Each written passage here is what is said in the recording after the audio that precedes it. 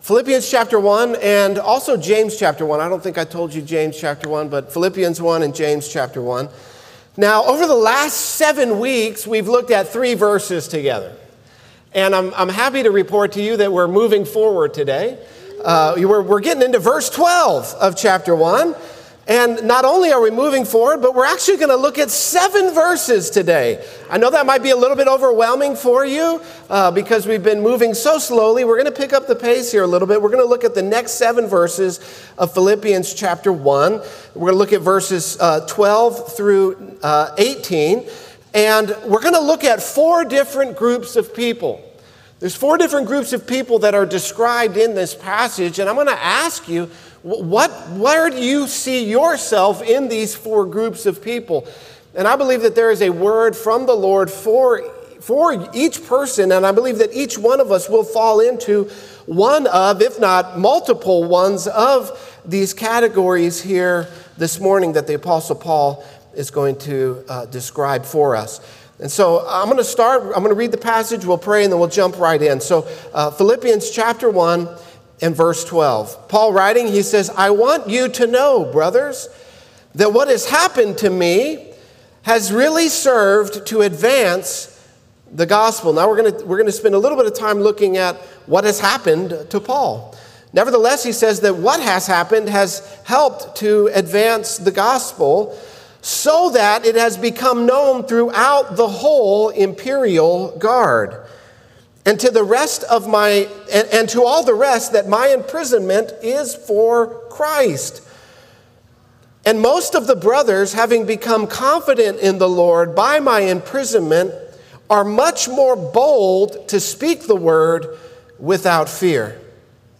Some indeed preach Christ from envy and rivalry, but others from goodwill. The latter do it out of love, knowing that I am put here for the defense of the gospel. The former proclaim Christ out of rivalry, not sincerely, but thinking to afflict me in my imprisonment. What then? Only that in every way, whether in pretense or in truth, Christ is proclaimed, and in that I rejoice. Yes, I will rejoice. Father, we thank you for your word. We thank you that it is a lamp unto our feet and a light unto our path. Lord, we thank you for what you're doing in our lives. We thank you for what you're doing in our church. Lord, I thank you for each one of these new members, these people who you have drawn to yourself, who you have brought in closer. And Lord, that you're continuing your work in their life. Lord, I pray that for all of us who are members of the church and even who aren't members of the church, that your word would have its effect in our lives, that your Spirit would lead us and guide us today. Lord, that you would give us ears to hear what your Spirit is speaking to us right here, right now, in this moment. Lord, I pray against distractions. I pray against things that would take our minds off of you and your word over the next few moments, that we would be solely focused on you and what you're speaking to us today. Lord, that we would live for you, that we would bear good fruit in our lives, and that the ultimate end of our lives would be to bring you glory and praise. It's in the wonderful name of Jesus we pray. Amen. So the first category, the first person that we see here really is the Apostle Paul. The Apostle Paul. And he starts right at the beginning, he says, I want you to know. I want you to know some things. It's important for Paul that the Philippians that he's writing to, this church that he had planted, this church that had partnered with him and supported him financially as a missionary, it's important for Paul that they recognize this truth that he shares with them in this passage. But it's also important for us to recognize this truth as well. We need to know the truth that he's talking about here. So it's not only important for the Philippians, he wants us to know it as well. And what is this truth that he wants them to know? He says, I want you to know that what has happened to me has really served to advance the gospel. And so that brings up the question, well, what had happened to Paul? Well, as we have studied the book of Acts last year, as we moved through that great book of the Bible, as we saw what happened to the Apostle Paul, we see that specifically probably he's talking about what started happening in Acts chapter 21 as Paul had raised an offering and taken it to the church in Jerusalem. The church in Jerusalem was suffering. They were going through a famine. Many of them were poor and destitute. And so Paul raised an offering from all of the surrounding churches, and he brought it to the poor people of Jerusalem. A wonderful thing. Amen? But no good deed goes unpunished. And so while Paul is in Jerusalem, he's falsely accused. He's falsely accused of doing something he did not do. The Jewish people there who hated Paul accused him of bringing a Gentile into the temple. A Gentile was not allowed to go into the temple. Only a Jewish person could go into the temple courts. And so they falsely accused Paul of doing this. He didn't do it. Nevertheless, it started a riot, and it set off a chain of events that saw Paul in prison for nearly 5 years. That's what happened to Paul. The Lord put it on his heart to raise an offering and take it to some people who were poor and destitute. When he got there, he was falsely accused. A riot started. He was arrested. A conspiracy to take his life was put into place where these men said they would not eat until they had slain Paul, until they had killed Paul. I don't know if they starved or what. Or if they just caved in and finally went to Golden Corral and ate. I don't know what they did, but they had made this vow that they would not eat until they killed Paul. Well, they didn't. That was unsuccessful. God thwarted their plans. Because of this conspiracy to kill him, he was transported to another town, Caesarea. He was forgotten there for 2 years, forgotten by the different governors that were changing power. And Paul's case sort of fell he fell beneath the cracks. He sat in jail in Caesarea for 2 years. Finally, he was put on trial, and he was going to be handed over again to the people who wanted to kill him. And so he appealed to Caesar, which was his right as a Roman. Paul was not afraid to use his God-given rights. So he said, I appeal to Caesar, which was his rights as a Roman citizen. And a little side note, we also have been given God-given rights in the United States of America. We should use them. Amen? We should stand up for them. And we see that the Apostle Paul had no problem appealing to Caesar, using his God-given Roman rights as a Roman citizen. And we, even right now, are exercising our God-given rights to assemble and to come together. And we take it precious. I believe that we do. We value that right to gather, this right to free speech that we have. It's a precious thing that we should care for and speak up for. Anyway, now back off the rabbit trail. So he's transported to Rome to stand trial before Caesar. On his way, he's shipwrecked. This was Paul's third shipwreck, by the way. When he swims ashore as he's gathering some wood to throw it into a fire to keep warm, because he was shipwrecked in the winter, a snake comes out and bites him, a poisonous snake. All of the island natives think he's going to drop down dead because they recognize it. Paul shakes it into the fire. It doesn't harm him, doesn't have any effect on him.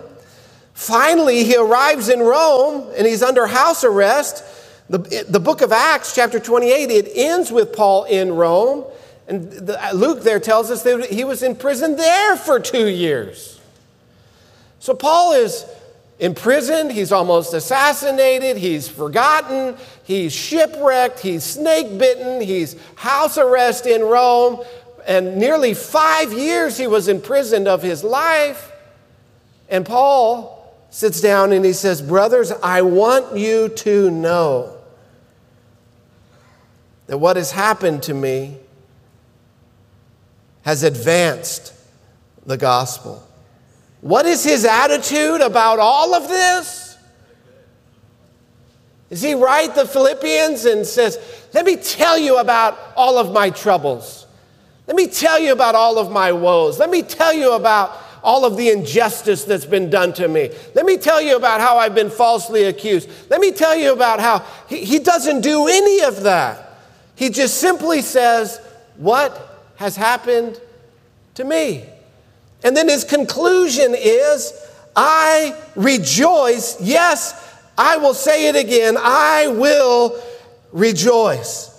His attitude is not sour. His attitude is not angry. He's not mad at God. He's not mad at the world. Instead, he is rejoicing. And so why? Why doesn't Paul lose heart? Put yourself in his shoes. Put yourself in his shoes. Put you, the person who loses their joy at the drop of a hat, who loses their joy over this issue, over that issue, over this news story, over that news story, over this Facebook post, over what this person is doing. Put you, who loses their joy over things much more trivial than what the Apostle Paul has suffered, put yourself in his shoes, and how would you be responding? It's a tough question, isn't it? Nevertheless, it's the question that we are confronted with today. Why doesn't he lose heart? Why doesn't he give up? Why doesn't he throw in the towel? How does he not lose his joy in the face of everything that he has suffered? What is it that keeps him so full of joy? He says it right there. He says, because even in the midst of all of this, the gospel is still advancing. You see, Paul didn't lose his joy because his joy was not in his circumstance. Paul didn't put his joy in his external circumstances, in the things that were happening in his life. The reason why we so quickly lose our joy is because we get our joy not from the Lord, but from the circumstances of life. And when those circumstances don't go the way we want them to go, when you burn the turkey, right, or when it's a little bit too dry, you know, thank God for gravy, right? Thanksgiving is ruined. Who cooked this turkey, right? When we place our joy, when we derive our joy from the external circumstances, listen, those change all the time. And if that is our source of joy, guess what? You're going to go through life joyless. Joyless. Even billionaires cannot get joy from their external circumstances. That's why they have to fly out to outer space, right? There's not enough down here to thrill them. There's not enough down here. They have everything that money can buy on planet Earth, and they say, that's not enough. I got to go to outer space with William Shatner. Maybe that'll get me some joy. If I can fly to the outer reaches of space with Captain Kirk, then I will have joy. And guess what? They get back down to earth and it's all the same, because they're trying to get joy from the circumstances, from the things of this life, from temporary things that are fleeting, that are passing away. The Bible tells us this world is passing away. Yet you can, we can, they can be full of joy, unspeakable, the Bible says. Overflowing with joy. Not when everything is perfect, but when everything has gone wrong. We can be full of joy. How? It's when we place our joy, when we get our joy from the Lord, from Him, from His work, from His kingdom. Amen. And that starts with us prizing Christ, making Christ the crown jewel of our lives, knowing him, serving him, loving him, being in his presence, being his child. When we make that the crown jewel, when we make that the highest aim, then everything that has to do with Christ and his kingdom is what gives us joy and satisfaction and hope and peace. That's what Paul had done. That's what Paul had done. That's the way that he lived his life. And he saw that the gospel was still advancing, that the work of Christ was still moving forward, that God's mission was still being accomplished. And so Paul could say, yeah, I've got all these things going on, but let me tell you about what God's doing in the midst of it. Yeah, I've got all this stuff going on. Yeah, I've been shipwrecked. Yeah, I've been in prison for 5 years. It doesn't really matter because God is still working, because God is still moving, because Jesus is still on the throne. And in that, Paul says, I rejoice. Amen. This is the attitude that we need in our lives. You know, there's this saying that when someone comes to Christ that they are finally getting serious. Have you ever heard that? They're getting serious about God. They've finally gotten serious. They're taking the Lord seriously. And there's some truth to that. That's fine. But it's not that when you come to Christ, you just have to put on this solemn and serious look. What if it was known in the culture that when you come to Christ, hey, they got joyful. They finally got filled with joy. Shouldn't that be our testimony? That everywhere we go, whatever circumstance we're in, and I'm preaching to myself here today, and I have to acknowledge that because I know Heather's sitting there on the front row saying, you lost your joy last week over something very trivial. And so I want you to know I'm preaching to myself just as much as I'm preaching to you today. I'm so convicted about this. I'm so convicted about this because we lose our joy over the most insignificant, trivial matters. What if the world saw a church that in spite of anything, whatever came our way, we were so full of joy unspeakable? What a testimony that would be to the resurrected Christ, to the power of Christ. That's how, I don't have time to go into it. That's how, though, Christ conquered in 300 AD. They tried to do everything they could to snuff out the church, to kill Christians. Christians were living in catacombs. All of their rights stripped from them. They were being executed in public displays in the Colosseum. It was Christians that was being fed to the lions. It was Christians who were getting dismembered by gladiators for the entertainment of the mob. Yet they didn't lose their profession of faith. Wow.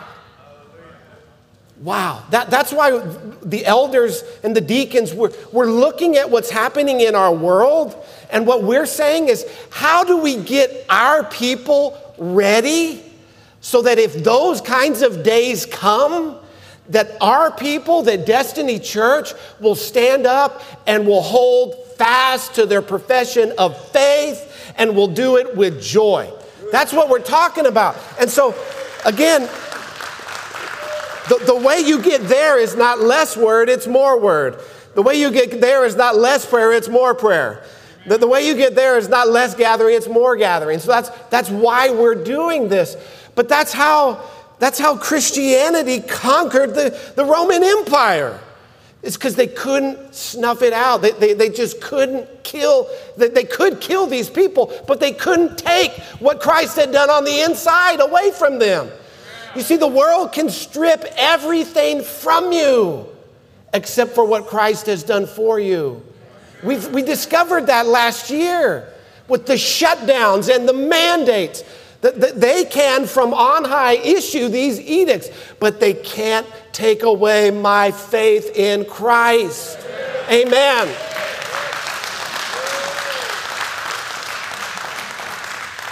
And it's that kind of faith that advances the gospel. And that's what Paul is saying, that even though I have suffered, even though my circumstances are not ideal, he's chained to a Roman guard 24/7. It doesn't mean that God has stopped working. We sang that song this morning, even when I don't see it, you're working, right? We sang it this morning. This is what it's talking about, that the work of God doesn't stop just because my circumstances aren't ideal. Paul put it this way in 2 Timothy 2:9. He says, I am suffering, bound in chains as a criminal, but the word of God is not bound. Paul says, even though I may be bound, even though I may be in chains, listen, the word of God is still going forward.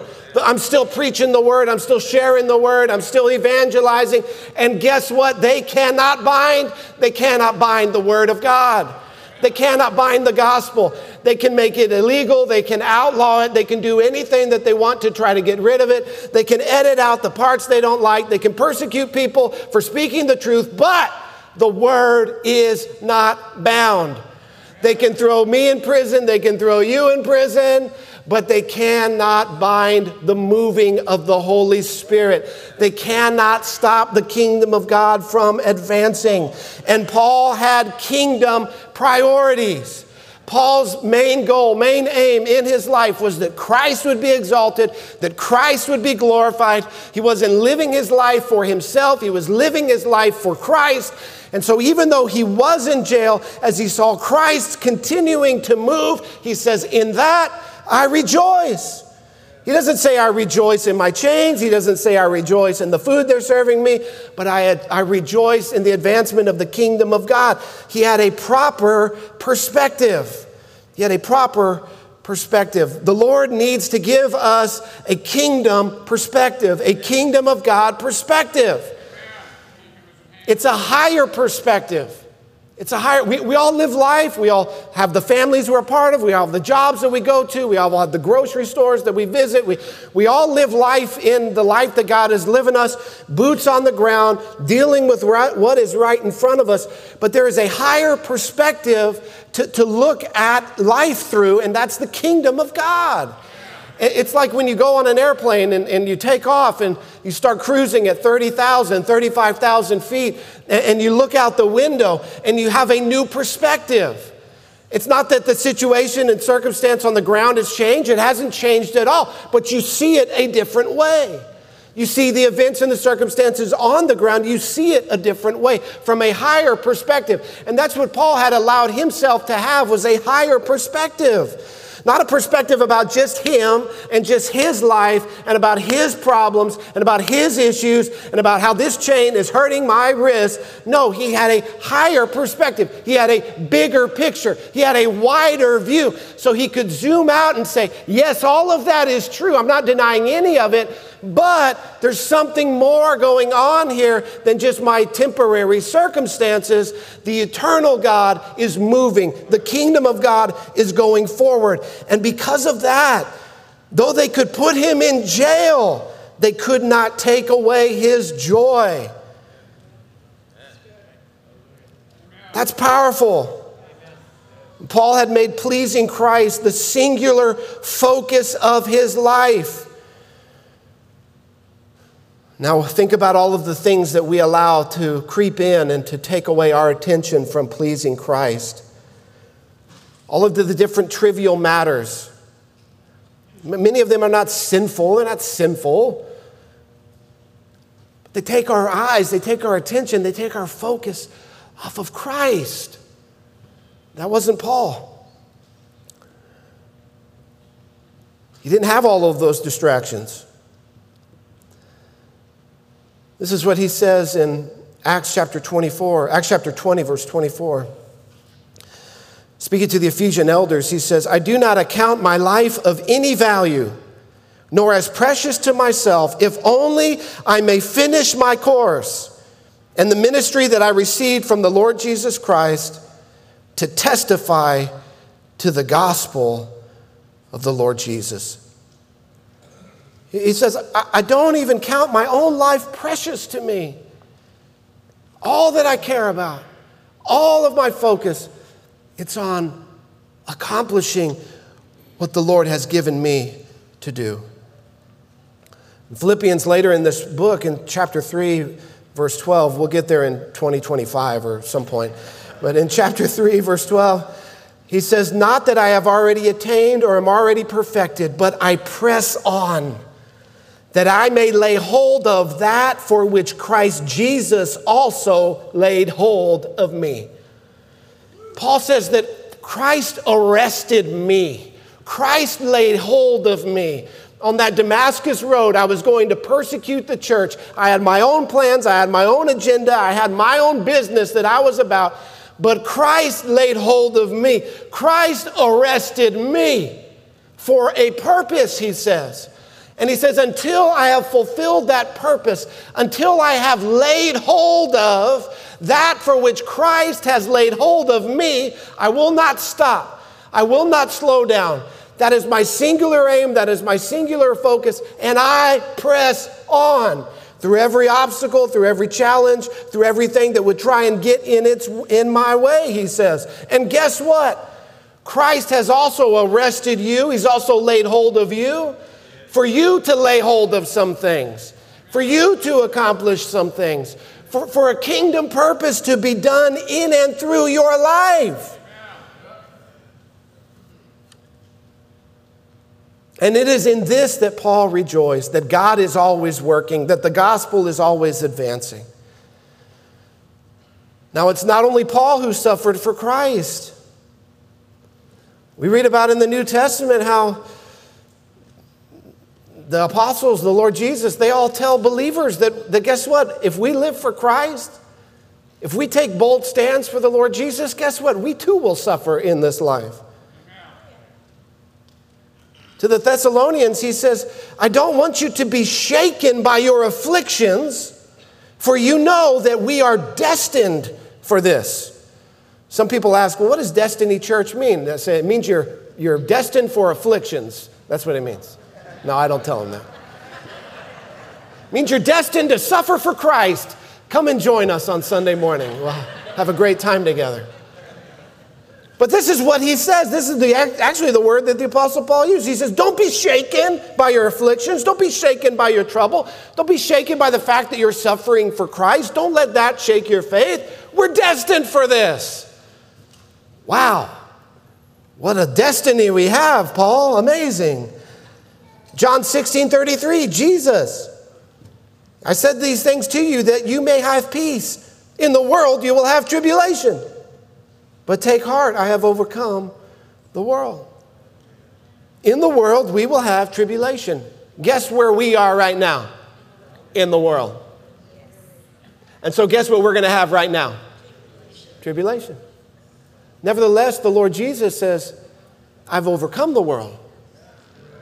I've overcome the world. And so that gives us peace. Well, what does that mean? It means that the trials, the temptations, the things that the enemy brings to try to stop the work of God, to derail the plan of God for your life, because Jesus has overcome the world, that none of those things are going to be effective in your life. That they're not going to stop the advancement of the gospel and the plan of God in your life, just as it had not stopped the plan of God in Paul's life. In James chapter 1, the Apostle James, the brother of our Lord, he puts it this way. He says, count it all joy, my brothers. Talking about joy. Who wants to have the joy of the Lord? I do. Count it all joy, my brothers, when you meet trials of various kinds. Testing, trials, temptations. For you know, again, you know. And Paul says, I want you to know, brothers. He says, you know that the testing of your faith produces patience or steadfastness or endurance. That when we are tested, it does something in us. It produces something in our character. It gives us more strength. It gives us more resolve. It helps us to persevere. It helps us to not be so flabby in our faith, but to make us tough for the Lord. To make us bold for Christ. That the testing of your faith produces patience, steadfastness, endurance. And then he says, and let steadfastness have its full effect, that you may be perfect and complete, lacking nothing. See, God is not punishing you, dear Christian, who might be going through a trial. He's perfecting you. He's putting the character of Christ in you. And He's allowing you to go through the trial. He's allowing you to go through the fire. But the Bible says that even as we pass through the flames, we will feel the heat, but we will not be burned. We will feel the heat, but it will not overcome us. It will not overtake us. We are going to pass through the fire. The fire of affliction, the fire of persecution, the fire of suffering in this life. We as God's people will pass through the fire. But it's not to destroy us, it's to perfect us. It's not God's punishment, it's God's working His character into you. And so because of that, we can count it all joy. We could say, thank God that I'm one of His kids and that He's working in my life. But it's an issue of values. It's an issue of values. Do we value the kingdom of God above the kingdom of the United States of America? Do we value the kingdom of God over the kingdom that we are creating for ourselves? The kingdom of Matt Bell, the kingdom of you put your name in there. Do we value God's kingdom advancing, or do we value our little kingdom more than the kingdom of God? It's an issue of values. And when we get so upset, when we lose our joy over little things, it shows us that where our values lie. It shows us in that moment what we are valuing the most. And it shows us oftentimes that it is not Christ and it is not His kingdom. Because even in the midst of trials, if we can see that God is working, if we can see that God is moving, and He is, by the way, God never stops working. He never stops moving. His kingdom is always advancing. Every trial, every issue, every circumstance that you face, guess what? God can work in that. God wants to work in that. The kingdom can advance through every trial and every circumstance. And if we value the kingdom of God advancing, if we value the work of God, we too will have joy in the midst of hardship and trial. Renowned Bible teacher Warren Wiersbe put it this way. He said, the same God who used Moses' staff, Gideon's pitchers, David's sling, used Paul's chains. In the midst of the trial, when we go through trials, in the midst of hardship, don't lose sight of the fact that God is working, that God is moving. Don't let the external circumstances get on the inside of you. Don't let what's on the outside take root inside of you and steal your joy. There's no joy in the news today. I don't care what news station you watch. There's no joy. They're not pushing joy. They're pushing anger.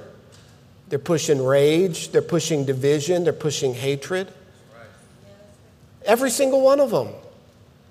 They're pushing things that are not the kingdom of God.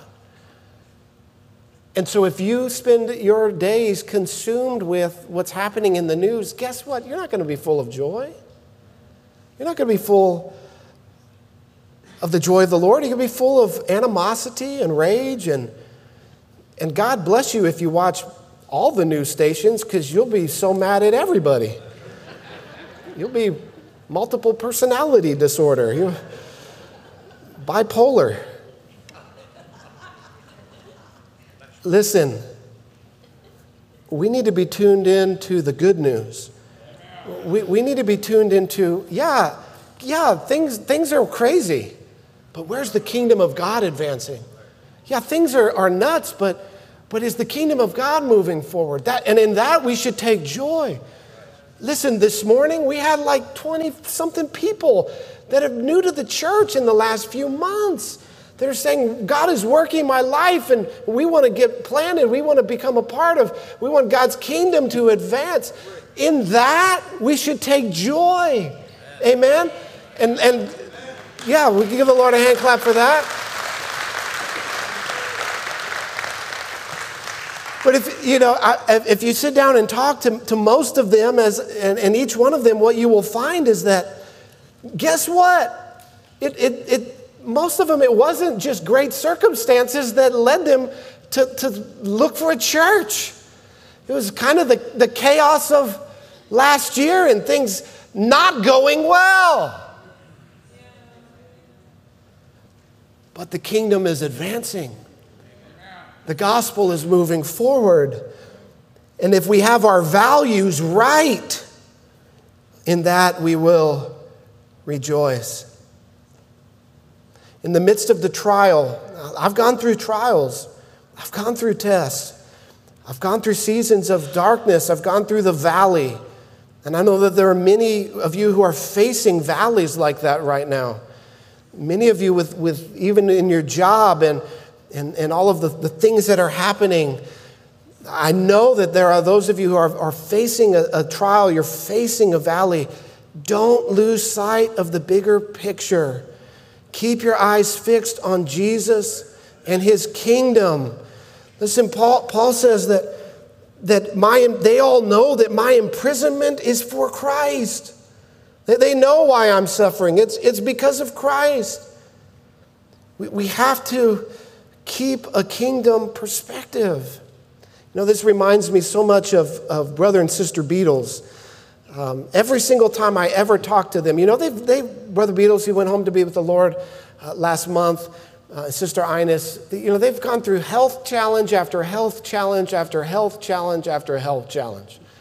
Sister Ines has had cancer for almost 10 years, her second bout of cancer.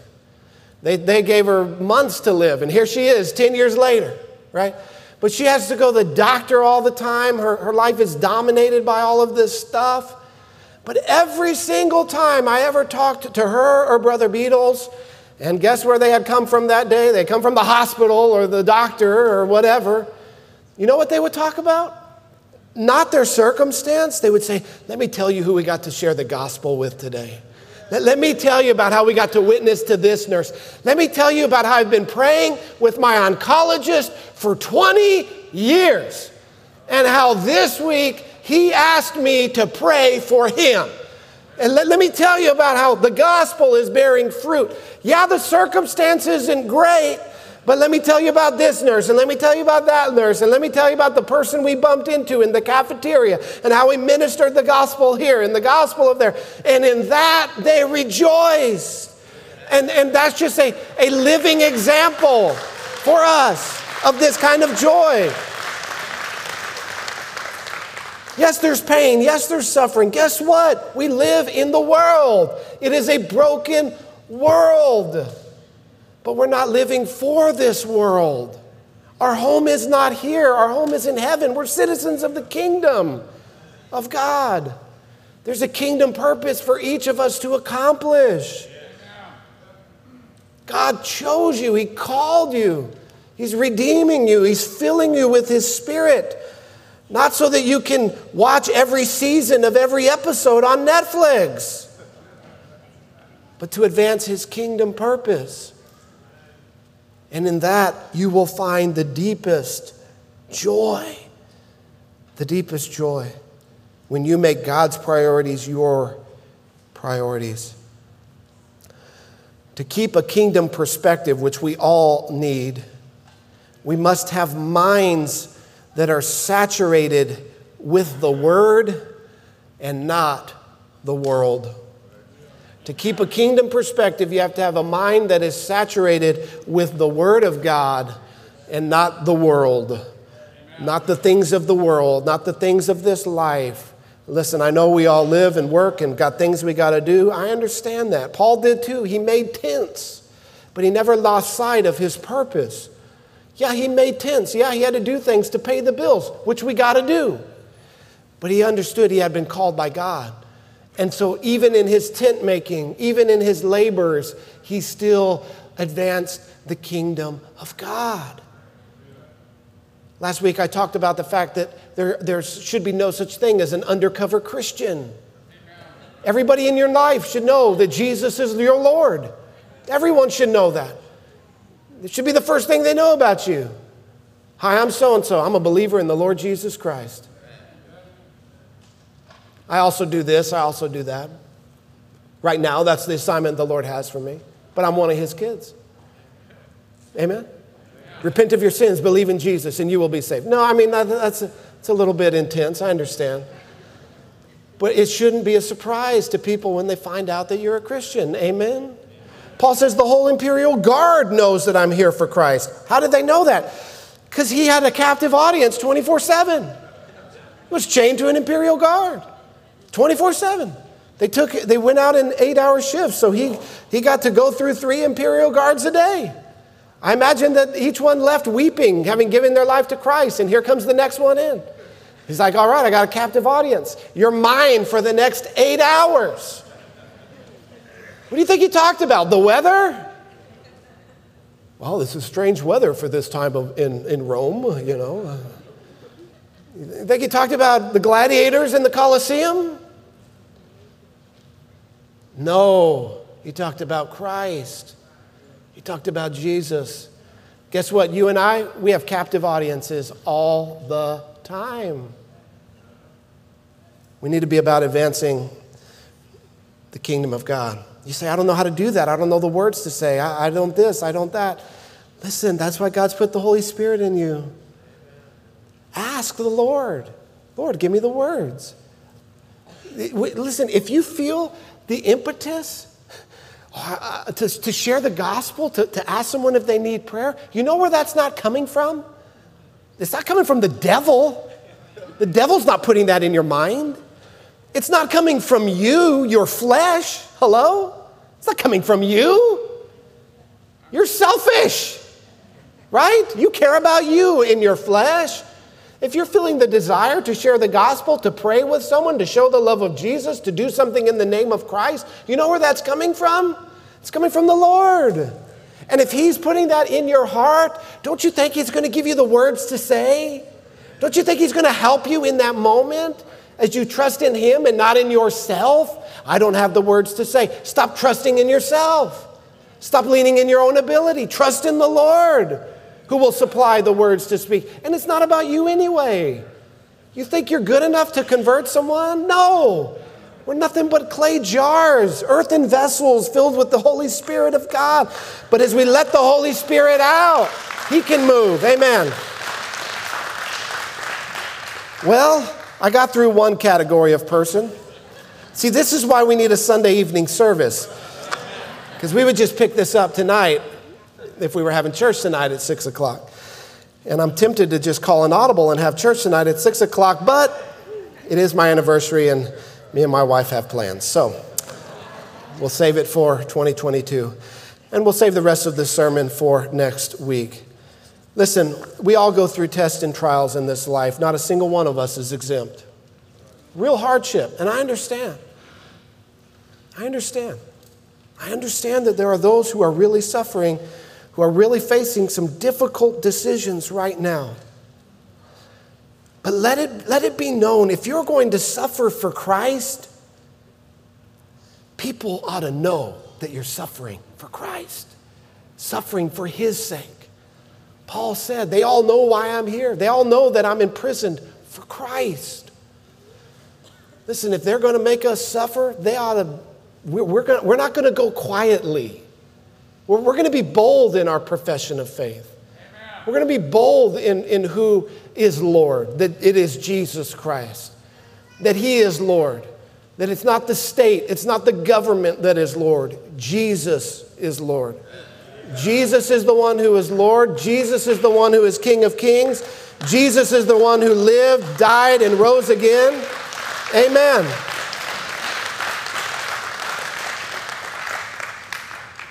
Jesus is Lord. Jesus is Lord.